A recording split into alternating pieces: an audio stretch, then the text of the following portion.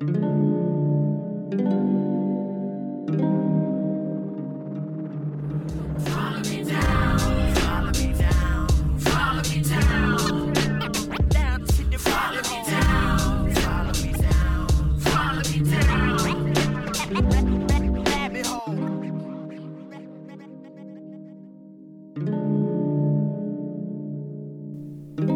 my fellow monkeys, what's up? Old Uncle Silverback here with you on the Armed Ape Podcast, the show where we review and talk about everything from guns, gear, and movies to life in general. Nothing is ever out of bounds.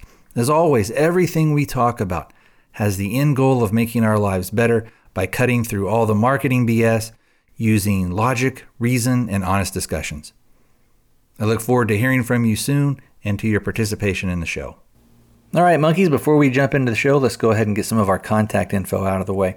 If you'd like to contact me, I have a few different ways that you can do that.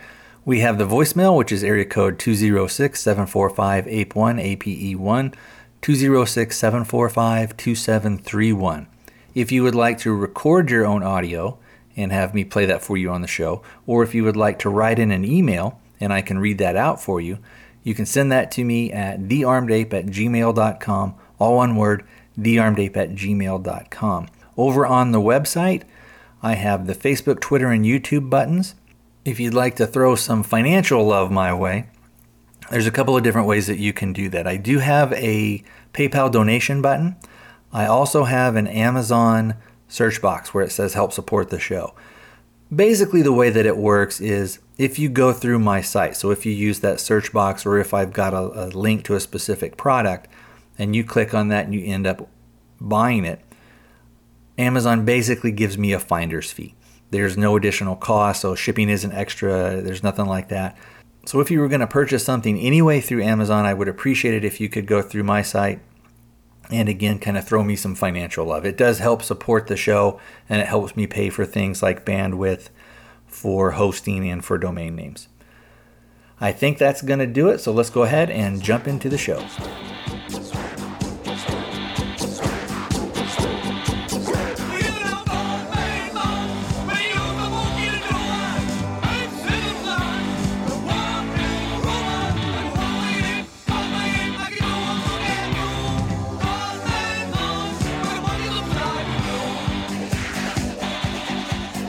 Hey monkeys, what's going on? We have our friend from the Rimfire podcast and from Modern Rifleman Radio, Ken Kowalski, with us today. And like I talked about before, we are going to do our review of the movie Blue Ruin. So say hello to our fellow monkeys, Ken. Hey, what's going on? All right. Well, Ken and I had talked a little bit before off the air about how we're going to sort of do the formats of the movie review. And we don't want to do any major spoilers or anything like that. So what we'll do is when the show draws to a close, you'll hear the actual closing music. And if you stick around after that, that's when we'll have a little bit further discussion where we talk about the end or maybe some major plot points that we wanted to discuss that might give some stuff away.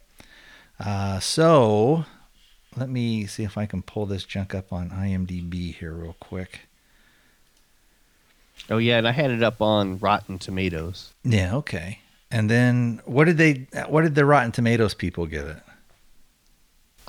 They actually gave it a 96%. Yeah, it's average rating was 8 out of 10. Yeah, and then it looks like on IMDb it got like a 7, so pretty, 7.1, so relatively pretty high. And it seems like most people kind of liked it. So one of the things that this movie is as far as maybe genre, it would be considered more like kind of a thriller kind of drama as opposed to, like a straight up horror or anything like that. And also it kind of falls into the subgenre of a thing that they call mumblecore. Now, have you ever heard of that? No, I haven't.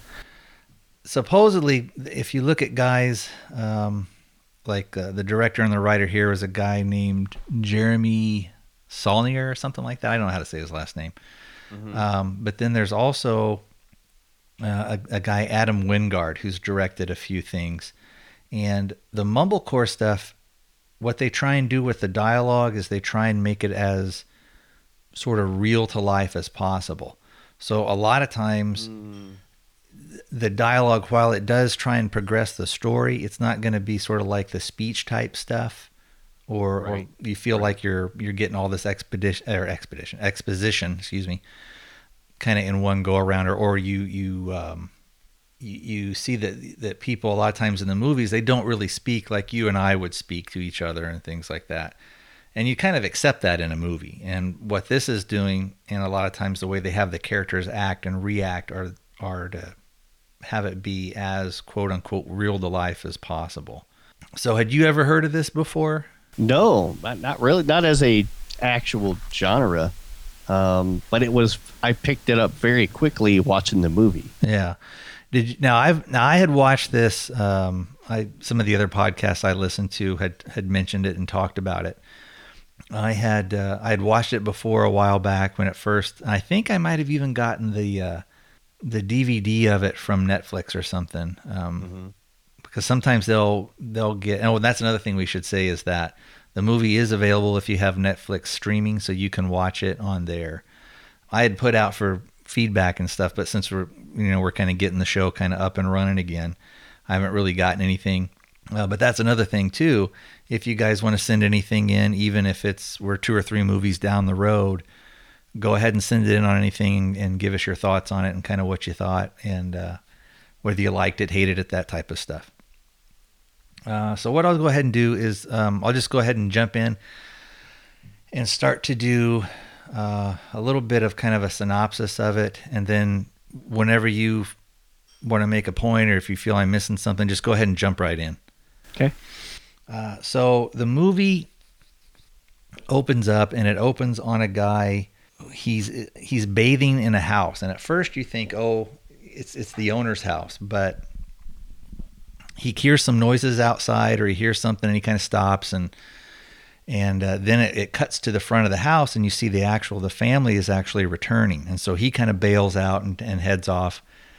He goes around the corner in this neighborhood and he gets dressed and everything. So you can tell he's sort of a homeless guy.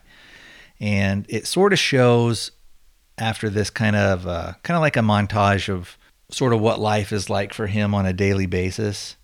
So it shows him, I think he was going up, picking up cans and bottles on the beach or something like that, if I remember right. Yep. Yeah. And he is actually living in like an old blue Bonneville, and it's got bullet holes up in the front of it and everything. And it shows him also, I think he goes to a local carnival or a fair that probably goes around, I don't know if it's seasonal or if it's something that goes around all the time. But one of the things I noticed was when it showed him going through the trash, he didn't have really any qualms about it. So you could tell this was kind of the normal way of life for this guy. I think the next thing is he's back in his car and he's sleeping and the cops pull up. The officer gets out. It's a female officer and she kind of knocks on the window. And one thing that I didn't get the very first time, and this is maybe one of the recommendations I could give is if you're watching it on Netflix, is maybe watch it with the subtitles on. Because sometimes, like we were talking about before, the dialogue is kind of so low key that you can miss sort of certain things. The very first time I ever watched the movie, I didn't do that. And this time I wanted to make sure that I picked up on everything. And so I made sure to turn the subtitles on. Did you find you had any problems with like the dialogue or with missing out on anything? Not really. I like that first encounter where the policewoman's talking to him, that I understood all of that. Okay. Yeah. And then like when we had our volume up quite a bit. Oh, okay. And then when she knocks on the door, so the thing where the officer comes up and she taps on the window, and the one thing that I didn't pick up the first time is she calls him by name and she says something like, Dwight, sweetheart, it's Officer so and so. So I thought that was interesting that it kind of showed that they know this guy and he's really not a problem. He's, kind of probably just keeps to himself and stuff. And in fact, in the first part, he's like, oh, is it about the house? And they're like, no, you need to come with us.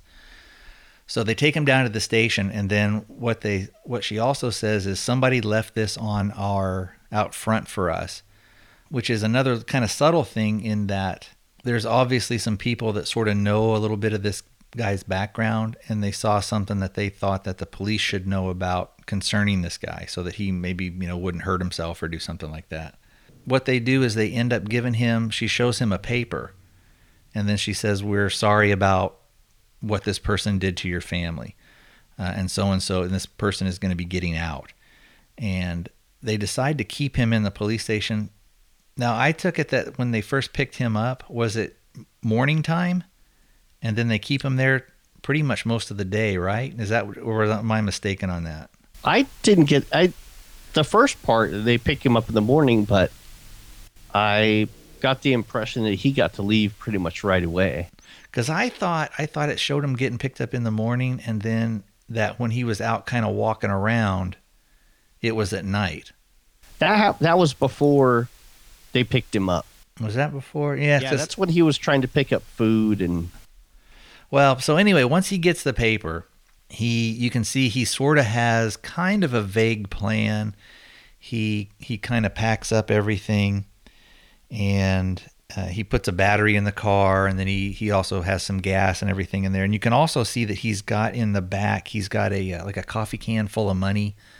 So it's not that he doesn't have anything. And then as he's driving away, you see the headlines on the paper says plea bargain forces 93 double murderer or something like that to go free. So as part of the plea bargain, whoever this killer was, he's getting out, and Dwight, who is this homeless guy, is somebody who's going to be affected by that. And I think at that point he goes into like a Circle K type place, and he kind of airs up the tires, and he's getting some stuff, and then he picks up a map for Virginia.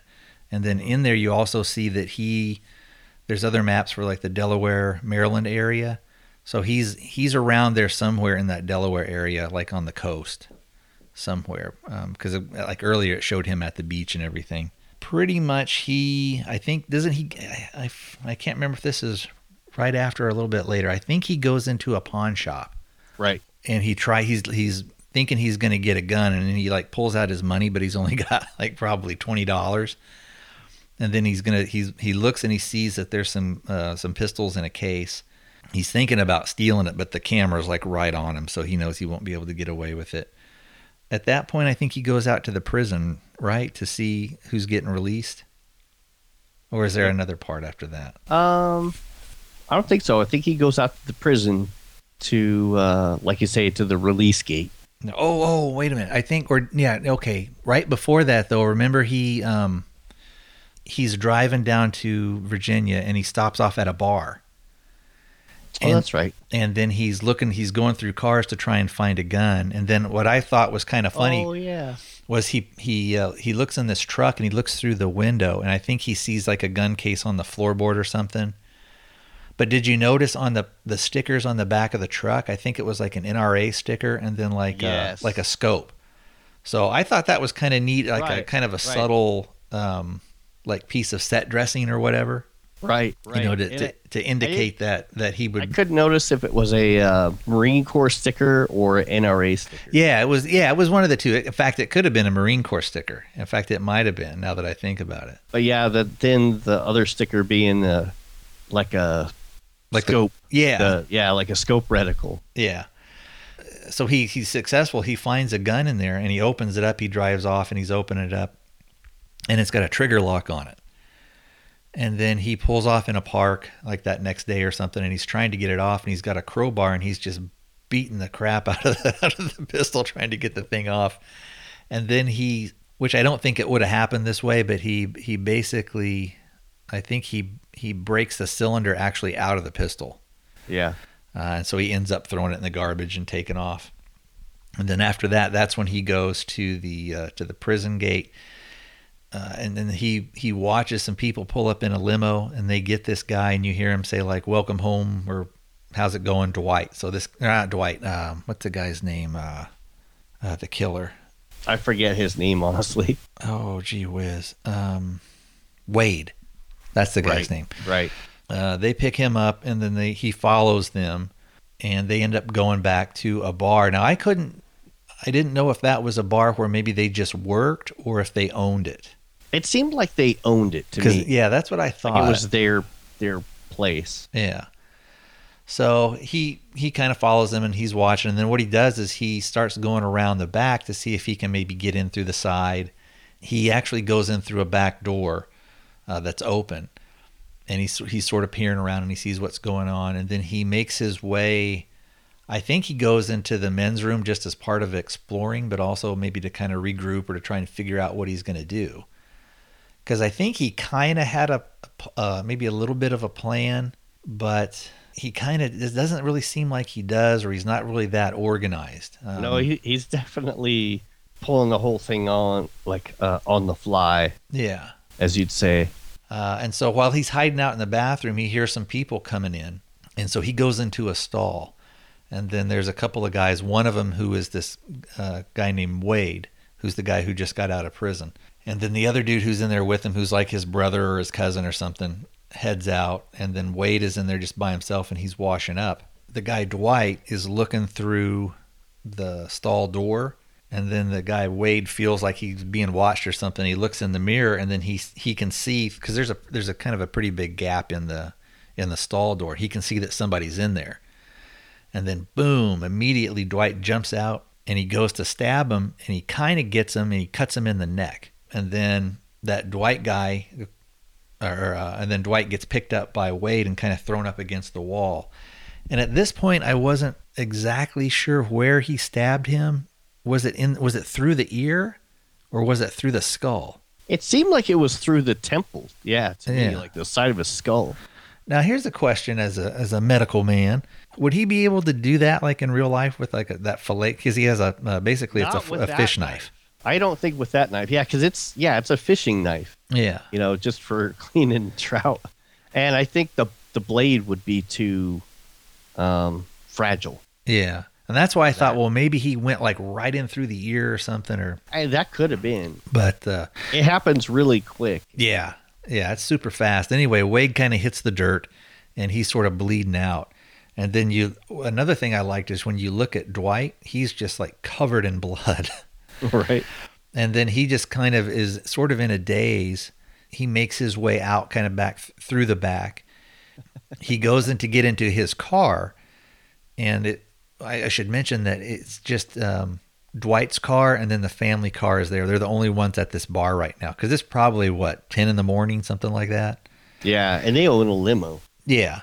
And Dwight, as he's coming out, he looks at the limo, and he's like, oh, and he gets the idea that he'll flatten one of the tires, which I thought was kind of funny. So he runs up, and he just stabs the tire super hard. But when he does it, it's that little fillet knife, so there's no real guards or anything on it. And his hand, it goes right up the blade. Yeah. And he just cuts the crap out of his hand. Well, he jumps in his car, and he's going to try and drive away. And I guess so he wouldn't ever lose his car keys, he always kept them on like one of those little dog tag chains around his neck. And in the fight with Wade in the bathroom, it had come off. Does he go back in? Or does he start to go back in and then abandon that idea? No, he just, as far as I remember, he just takes off with the limo. Yeah, what he does is he jumps into the limo. He's looking around, and he finds the key in the visor. And then and at this point when he starts, then the other people inside, Wade's family, finds him, and they come running out. And so he's able to kind of get away in the limo, and he drives maybe a mile or two down the road, and he hears somebody banging in the back. And it turns out there's like a, 15, 16-year-old kid in the back, a young man. And he pulls over to the side, and he's talking to the kid, and the kid asks him, he said, "Did you hurt Wade?" And he's like, "Yeah, I did." And of course, when you're looking at this guy, he's just like head to toe covered in blood. And then the kid said, I can't remember his exact wording, but he said... It went from the kid who's asked him if he hurt Wade, and our character says, "Yeah, I did. He hurt my parents." Oh, that's right. That's right. So yeah, this is the point at this point in the movie. That's when you would actually find out kind of what had happened. And this really isn't a major spoiler because all this stuff happens. This is what we're maybe 15 minutes into the movie, maybe 20. Right. And then when Dwight says that, when our guy says that, the kid says to him, "No, I don't think he did." And then he turns off and starts running back toward the bar. And then at this point, Dwight, because the front tire is low, I guess Dwight I don't know if he drives some more or if he just at that point abandons the car and just kind of heads off through the woods.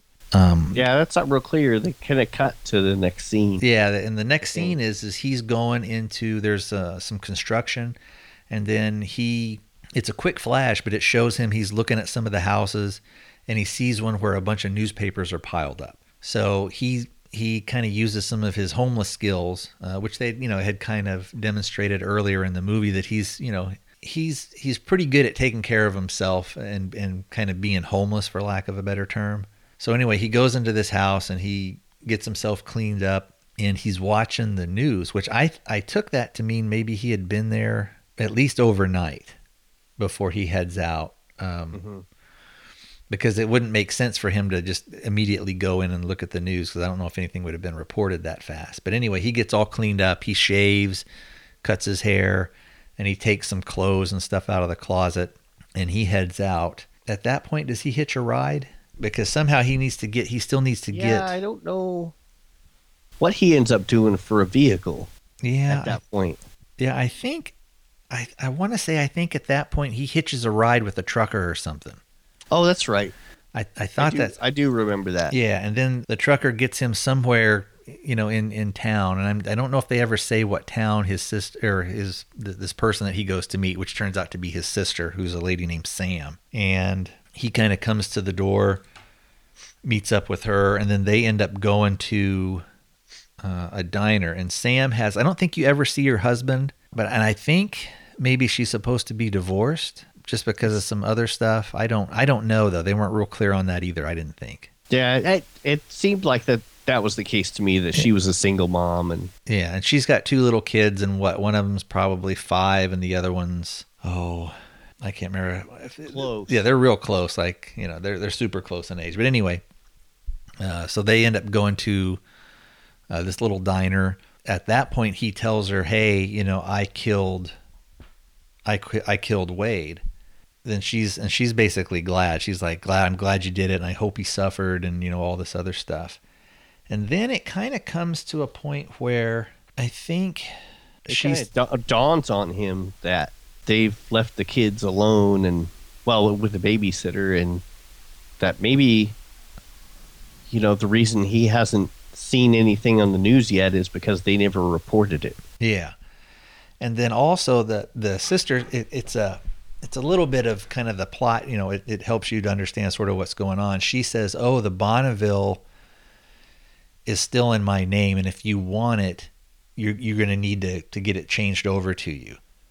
Right. So basically she doesn't have to worry about it anymore.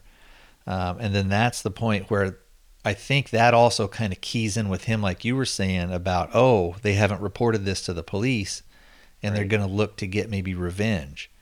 And he's left the car there, and I don't know if maybe there's old registration or anything like that, or if they have a way to find out where it's from. But if there's an old registration in there, it would have her address and everything, which I think may have been I don't know if that was the parents' old home, and she got it after after they were killed. But anyway, so they end up racing back home, and he basically tells her, "Hey, you got to get out of town, because they're gonna make this personal, and they're gonna be coming probably looking for you, because they're gonna figure either I'm here or this is where they're gonna start, type thing." And so she kind of gets mad at him, and she realizes because of what he's done, that all this stuff is kind of now being kind of heaped on her again. So she's going to have to deal with these like violent people and all this other stuff. And so she goes out of town, and he ends up kind of hanging out at the house. And one thing that's funny is he goes, "Do you have a gun?" And she just goes, "Oh, of course not." Which I didn't really know. I didn't know if that meant like that since her parents were shot and killed, that she just didn't want guns, or if it was sort of like kind of that typical Hollywood stuff of, they're kind of anti-gun anyway. I didn't get that impression from the movie overall. Yeah. That they're anti-gun at all, but the sister definitely seemed like, as a character, she was. Yeah, and that's why I was saying I kind of thought maybe it was like she didn't want a gun around, maybe because her parents had been, their parents had been killed or had been shot to death. So, I didn't know one way or the other. But anyway, so what he's trying to do is he's looking around to try and maybe find something that will allow him to defend himself if they show up. And he ends up getting like a pitchfork, and he puts a jar of does he put a thing of pennies by the door, or is that later on? I think that's later on. But anyway, he's up there into the house and he's looking around at stuff. It becomes nighttime. Yeah, and then I think he drifts off, and then he kind of wakes up and he sees that his car is actually outside in front of the house. And at that point, he's like, "Oh boy!" And I don't know if he sees him getting out or if he notices that there's nobody in there. And then I think he saw him, because I think he saw two men coming out. And basically they try and break into the house. A bunch of stuff kind of goes down a little bit. He is going to try and sneak out of the house while they're in there. And that was another thing that the sister had told him in the diner is, there's an extra set of keys to the car, at the house. And so he gets the extra set of keys. He tries to sneak out while the guys are in there. They hear him or see him. One guy has a shotgun, and the other dude has a crossbow. The very first time I watched it, I thought, well, that's kind of a weird thing. But actually, for the crossbow would kind of make sense, because you wouldn't hear anything. Right. No neighbors would hear anything. So the guy is shooting at him from the upstairs window. Dwight gets into the car. He starts it up and takes off. And then the other guy, who's down on the ground, comes at him with the shotgun. And Dwight just hits him with the car. Bam. And then I think at that point, he's going to try and get the guy in the car to try and use him maybe as a bargaining chip or to get information. The other guy keeps shooting at him with the crossbow. And then as he's loading the guy with the shotgun, who's knocked out now, as he's loading him into the back seat, he takes a crossbow bolt right to the leg. And I thought his reactions and everything was really good on that. Mm-hmm. He basically drives kind of out into the country a little bit. He takes the guy who's still unconscious, puts him in the trunk and locks him in there.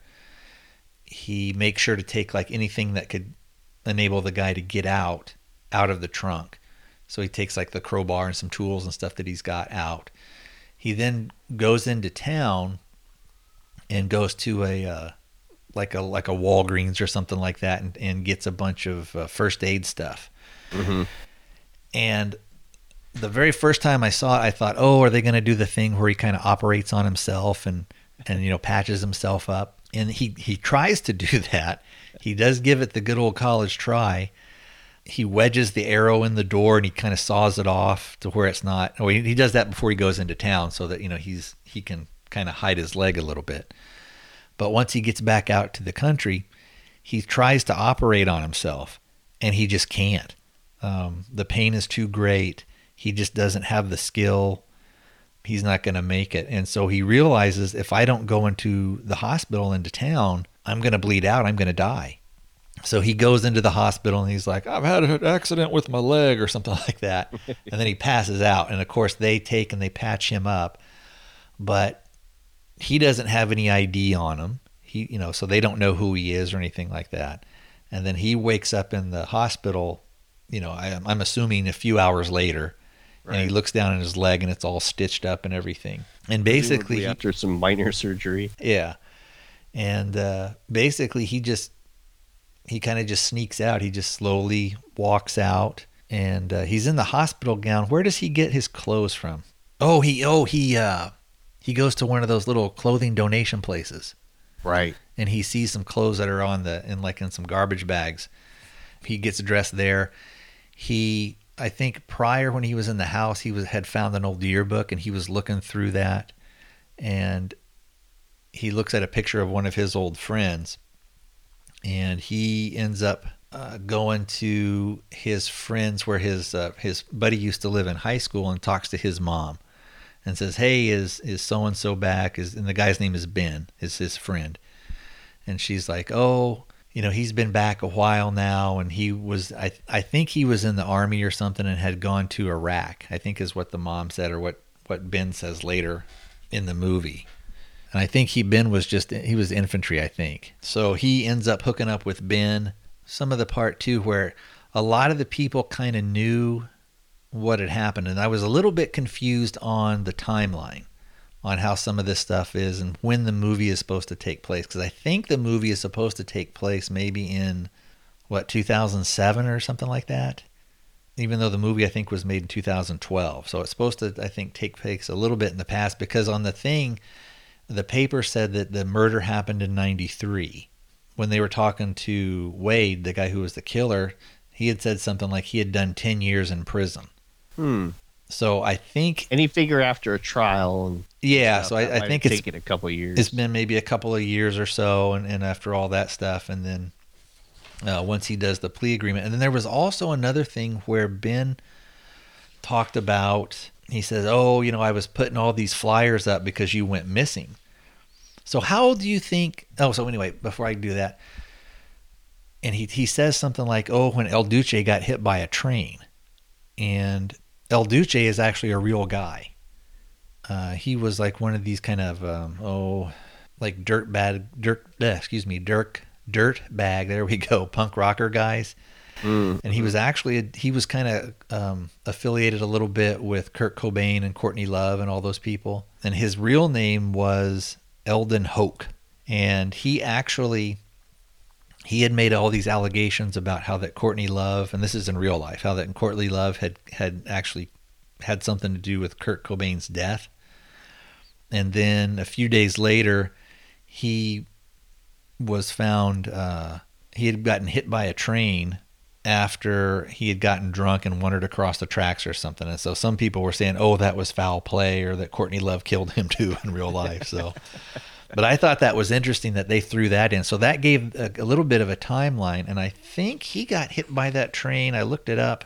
That would have been, I think it was 90. It was 97. Okay. So that's why I was thinking maybe Dwight went missing in 97, and it's maybe 10 years later. So yeah. I don't know if the trial would have taken 4 years, or maybe if he kind of stuck around in town a little bit and then he took off.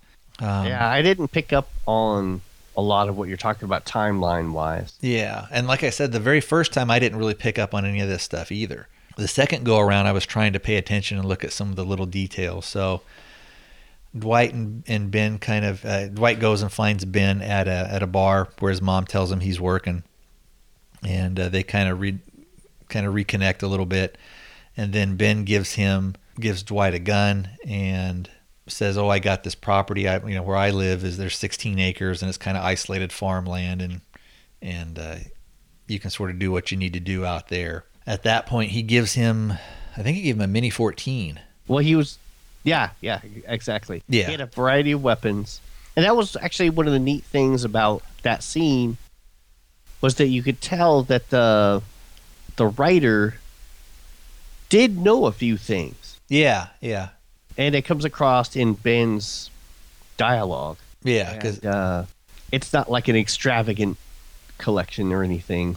Well, too, I think I don't know what the gun laws are in Virginia, but they're close, or all around that stuff. They're close to DC and everything. So I think maybe like Delaware and Maryland and all that stuff. I think they have some. Well, especially Maryland has some pretty strict gun stuff. Yeah. So I thought too it made sense. The stuff that Ben had kind of made sense, because he had a Mosin. He had I can't remember what kind of pistol he had, but then he ended up giving him that Mini 14 with a 20-round magazine. Right. So Dwight goes back out, and he to where the drives kind of out on the property a little bit to an isolated spot, and he opens up the trunk and ends up talking to Wade's brother, who is a guy named Teddy. And at this point is where you find out kind of a lot of the background of what happened with the killing, how things kind of went down. And while Dwight is holding the gun on Teddy, Teddy says something like, Dwight says he just wants the truth or something like that. And then Teddy said something like, well, okay, the guy that, what did he say? Teddy tells Dwight something like, Wade didn't kill your brother. And then Dwight says, that's not true. And then Teddy says back to him, hey, the guy holding the gun gets to tell the truth. Meaning that, whoever's got the gun on you, whatever they say, that's what you have to agree to no matter what. Right. But at that point, you find out from Teddy that Dwight's dad and Wade and Teddy's mom, who is the wife of who they called Big Wade, that actually were having an affair, and that Big Wade actually killed Dwight's father in revenge, and the mom was just sort of at the wrong place at the wrong time. And, he was like, yeah, that was unfortunate, but hey, when you go messing with somebody's family, that's kind of what you get type thing. I can't remember if at that point Dwight tells him that, hey, let's set up a meeting with the rest of your family because I want this to end. And I want to know, were you there to get me or to get my sister? And I don't, she doesn't have any part of this, and I want you to leave her and her family out of it. So he tosses him the phone. Teddy is trying to set up a meeting. He's like, oh, I can't. Nobody's home at this one place. Can I call him at the other place at the house, or there's some other deal? And he's like, yeah, go ahead.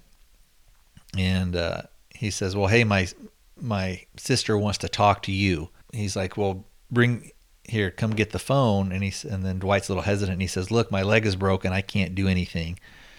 And so Dwight approaches him and tells him, look away. And then, of course, when he gets closer to him, Teddy, his leg's not broken. He jumps out of the trunk and gets the drop on Dwight. And that's when he tells Dwight, well, like, yeah, we're going to go after your sister and all this other stuff. And, I'm going to kill you, and then we're going to go after and get him.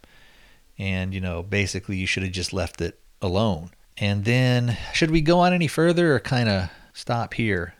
I think that might be, we're getting into spoiler territory. Yeah. What we'll do now, I guess, is we'll just maybe talk a little bit, maybe about like generalities, like how you liked it, didn't like it. Would you recommend it, that type of thing? Sounds good. Are we going to go by like the normal review format? Oh, I don't know. I guess maybe we could go by a thing of like, I guess we could have maybe categories or something like that where we just say like, oh, it can be like a don't bother to watch it. It's rent it, or, watch it on Netflix type thing, or, you got to see it. It doesn't have to be anything, but, we can do it kind of fast and loose because we're going to do other stuff in the thing. But I guess maybe we should have at least like maybe a don't bother or a rent it, or if you've got like a Netflix thing, watch it, or a, it's a must see type thing. So, yeah. So what did you think overall in general?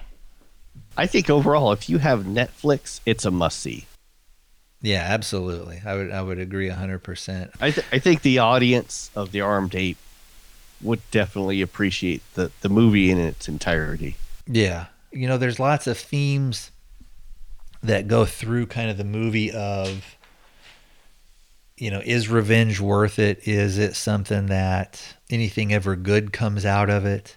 There's a little bit of stuff of how your actions, why you may think they may only affect you, can kind of ripple out and affect other people. But yeah, I definitely say if you've got Netflix, it's a must see, or even if it's like a Redbox, because only for like $1 or so, if you could find it on a Redbox or something like that, it would definitely be worth watching.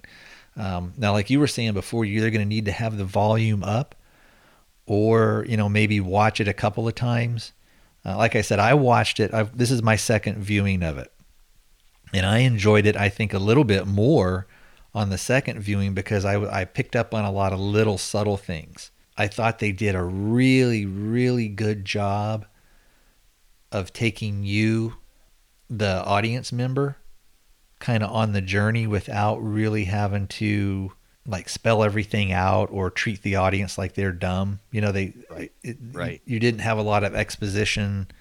The things that the characters did made sense. And there were a lot of little things. Like when they were in the diner, you remember there was a dude that was sitting next to him and they're having this really like intense moment.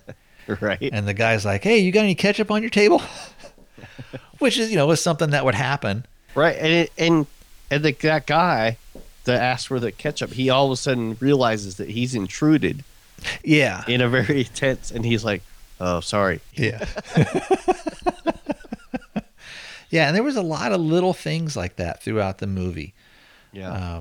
That I thought, that showed a lot of attention to detail. And this guy, I think, has the director, like I said, Jeremy Saulnier, Saulnier, if anybody ever wants to look it up. Or you can just go to either Rotten Tomatoes or IMDb and just type in Blue Ruin, and you'll see who it is. But the interesting thing was it was saying that he's going to be coming up with another movie.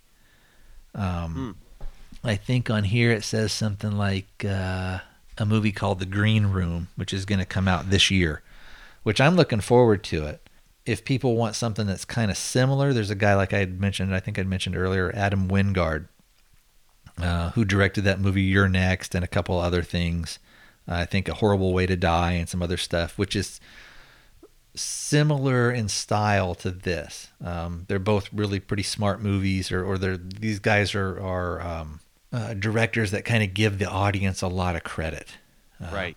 And it's much appreciated. Yeah.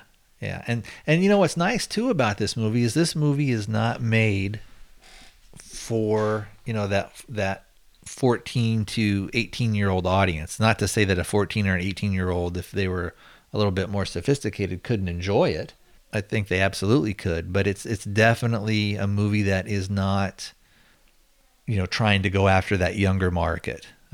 It's a smart movie. It's well acted. Later in the movie, and this isn't really a spoiler at all, but if you remember one of the female characters, she kind of looked familiar to me the first time. And I thought, who is that? Who is that? And then I the very first time I went and looked it up, and I thought, oh, that's Eve Plum. And Eve Plum played Jan on the Brady Bunch. No kidding. Yeah. So, and everybody else, I didn't really recognize anybody. Was anybody familiar to you? The friend Ben actually was. And I couldn't remember where I had seen him. And I went through and looked at the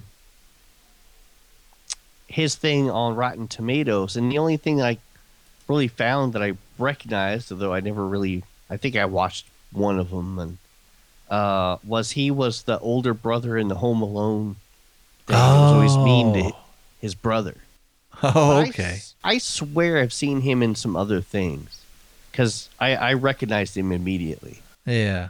But that's one of the things that I thought that was interesting was I didn't recognize anybody else, including Eve Plum. I didn't really realize that was who it was. Yeah. So, all right. Well, I think that'll kind of do it for our I guess our triumphant return here to the Armed Ape.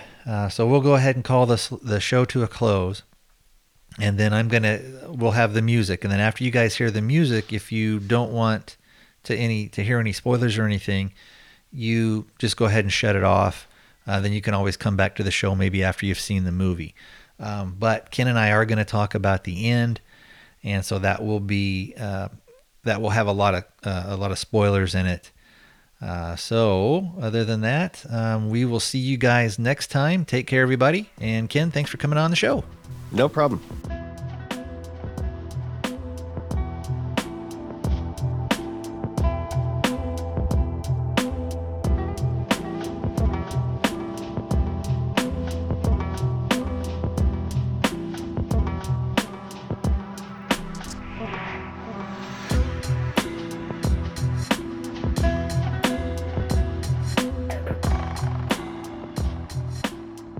Now we are back to do the spoiler section. So again, if you don't want to have any spoilers, go ahead and shut it off now.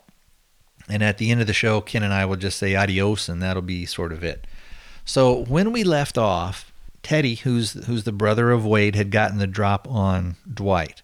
Right. And he is telling Dwight, we're going to kill you. I'm going to kill you. And he actually even tells him something like, I'm going to cut you up first. Then he's basically saying, we're going to go after your sister and this, that, and the other thing. And, you kind of brought all this stuff on yourself. And all of a sudden you hear this like, pshoo! You hear like a bullet go by. And then Teddy's kind of looking around, and all of a sudden, boom, he gets shot right in the head. And it's really out of the blue, because at first you don't really know what that sound is either, as you know, as a viewer. And then Ben comes up and says, "Hey, you know, I had," which is kind of funny, because he said, "Hey, I had to make it legal, at least on my part. I had to make sure he was pointing the gun at you." But then they're moving the body and they're doing all this other stuff. So I don't know if he would say, well, you know, Dwight had another gun or got a hold of a gun and would, you know, forced him to do it or whatever. But anyway, Dwight ends up going to their house, going to the last name of the people who ended up killing Dwight's parents was Cleland. And he ends up going to their home. He eventually buries Teddy out in the backyard. He also drinks you see him, he's drinking a bunch of water. And you're thinking, oh, he's just thirsty from the thing. But that's really not it. He goes out to pee on the dad's grave. Right. And he kind of sets up in the house waiting for the family to return. I'm a little fuzzy on, I made some notes, but I didn't really do a whole bunch. One thing I thought was weird, I didn't really understand it too well, but he checks the messages on the phone. He checks the answering machine. Well, I think, I'm not sure if he's just trying to get the message off of there of when Teddy called home. I think he just checks it just to see maybe if the family is saying like, oh, we're going to be at the bar all night or something like that.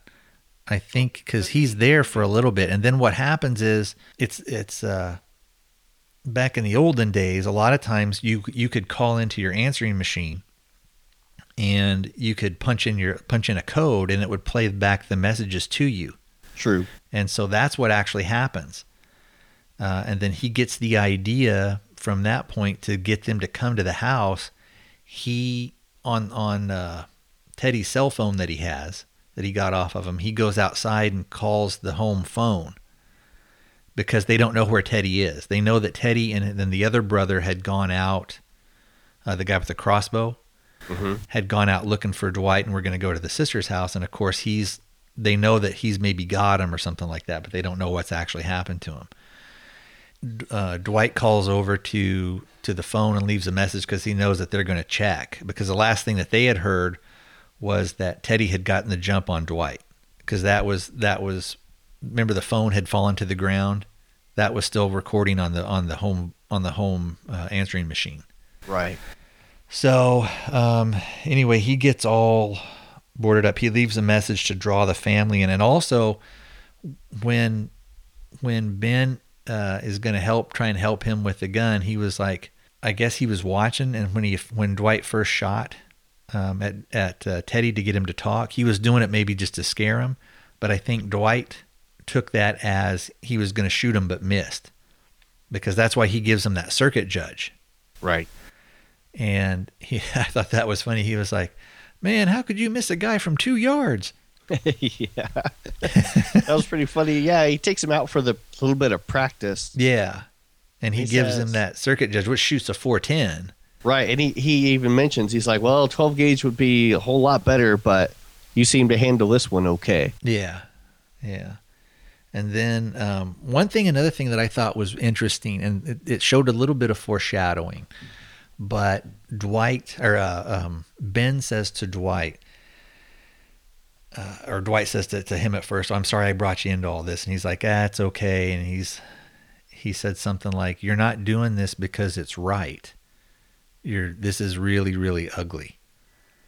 Meaning basically the kind of the going to get revenge and everything. Mm-hmm. And then what he says, when you've got the gun, he says, this is personal to you. And so when you've got the gun pointed at him, shoot, don't talk. And he said, but this is personal, and that's why you're going to fail. Right. So he basically kind of foretells a little bit of what's going to happen. So anyway, the family, eventually they get the message. They come bursting back in. He's been there a while, because I think he gets there. He's been there at least overnight, I think. And the family comes in. There's, I think, 2 sisters and the brother, the older brother. And then there's the younger brother whose name is William. When they come into the house, they play the message again. And Dwight's message that he left on the on the answering machine, he was like, just leave my sister out of it. And the one guy yells, "We're going to get her. That's why we're going to do that. And why do you think we went up there? And like, she's going to die." And then Dwight just pops around the corner and he shoots the brother. Mm-hmm. And then he actually shoots the sister like in the arm. And then he shoots the brother, the older brother, again. So he's dead for sure. And then they basically have a bunch of dialogue about this, that, and the other thing. And while they're talking, the younger brother, William, comes around the corner and he's got a shotgun that I guess they had in the car. And if you remember when Dwight is loading Teddy into the car when they were back at his sister's house, he left that shotgun on the street. Oh, right. He didn't pick it up. So that's the shotgun I think that they have. So William comes around, he shoots Dwight. And then I think at that point, Eve Plum goes for like the MAC-10 that's under the recliner. He ends up getting shot, I think. Or wait a minute, did William shoot Dwight? Yeah, he does. He shoots him. And then Eve Plum shoots Dwight. She catches him with a couple of rounds, and then he actually shoots and kills her. And then he kills the other sister as well. Mm-hmm. And then William is starting to back away. And then Dwight's saying, like, the keys are in the car, like, basically get out of here. Now, did you catch at the end what Dwight says to him, like, when he first got shot by William, and he's still kind of up against the wall, he's still upright and everything? And then he says to him, my gun's got more bullets than yours. And that's when William puts down the shotgun and is kind of standing off to the side. Right. Did you catch that what Dwight says to William is, he says, "You are my father's son"? Oh, no, I missed that. See, and I missed that the first time I saw it too. So the way, and they never say anything more, the way that Big Wade, so Wade Sr., found out about the affair is his wife was pregnant. Oh. And so it must have come out that wasn't his son, or, who knows how it came out. But and that's why I was saying, trying to figure out the timeline. William is probably about in between like 14 and 16. Right. Makes sense. And so if you look at the time of the murder, it would put him right about probably, let's say after he had been born or something, and then it comes out that that's not his son. Mm-hmm. And then that, of course, gives you more understanding of maybe why the character did that, why the Big Wade went and killed him. Right. And so, and I don't know if maybe if how Dwight would have known, or if it was a thing where Dwight just sees the resemblance and understands, like, oh, this guy looks maybe exactly like I did when I was that age, or something. I didn't know, but and that's pretty much how the movie ends. William gets away, everybody is dead, Dwight dies, and because everybody's sort of in that immediate family other than William, who by his actions, he's not going to go after the sister or anything. He's going to just let it lie. And what it'll look like is that they just had a shootout amongst the family, right? A bunch of the people that were there. So I think that's it. And I think that's how it ends. And it just sort of, I think at that point it fades to black. So that's sort of the movie kind of in a nutshell, with spoilers and everything. Was there anything I missed, or anything maybe you wanted to add? No, well, other than the scene where Ben takes out Teddy, is phenomenal. And I recognize they did a really good job of making a very realistic sound of that first shot. Yeah, because you don't hear the crack. All you hear is the round whistle by. Yeah. And it's interesting, you see it on Teddy's face, like, what the heck was that? And the very next second, Teddy's head splits open and he just thumps. Or he crumps, I should say. Yeah. It's done, I think, very realistically, where you don't see him do a backflip after getting hit in the head or anything crazy. it was just really well done, and it's so unexpected. Yeah, it's really out of the blue. That I just liked that scene a lot. Yeah. For the realism and it coming out of the blue, it was a shocker. Especially, the movie overall is in that realistic theme. Where the movie's not instructive. There's not any extra dialogue that's unnecessary. Yeah. Everything that's on there needs to be on there, and everything that's in there advances the story. Right. And then, that was another thing that we didn't really touch on, is why Wade was in prison. And Teddy said, well, I had 2 strikes against me, so if I go into prison, I'm never going to come out. And Wade could do the time, is what he says. And then he also says, Big Wade had cancer, and we weren't going to let him basically die in prison, of cancer. And so what he tells Dwight is, he got to watch his TV shows, he got to drink, he got to do all this stuff he wanted, and he killed your parents, ha ha ha type thing. So, yep. All right, well, I tell you what, let's go ahead and call it to a close. I think you had wanted to do maybe Das Boot. Yeah, that was on Netflix, and it's one, I guess, kind of a classic movie. Okay. Sort of in a way that I've never seen, and I'm sort of on a military movie kick. Okay. Right All now. right. Well, let's go ahead and we'll set that for next week. Is Friday going to work out pretty good for you for recording? I think so. Yeah, I have school in the morning, so I'm usually home, Friday afternoon. Okay, and we may end up doing something like Friday evening or something like that, but we'll work out the details a little bit more. All right, monkeys, that is it. Ken and I will see you next week. And again, the movie we're going to do is going to be Das Boot. It is on Netflix if you've got Netflix streaming.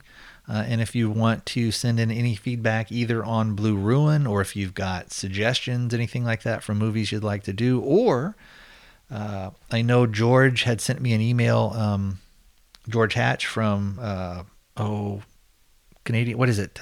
New Shooter Canada. New Shooter Canada, that he might want to participate as well. So, George, because his co-host was just trying to Facebook call me. Oh, okay.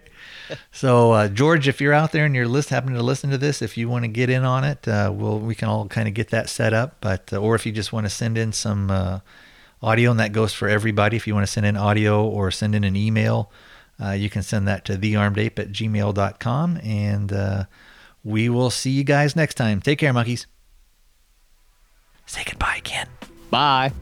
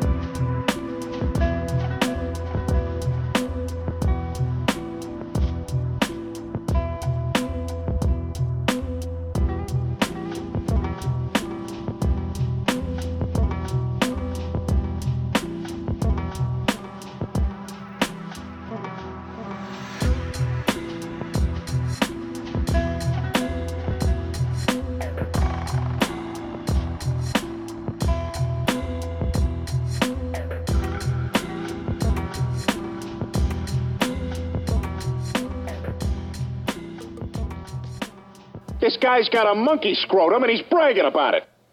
Oh, Teddy!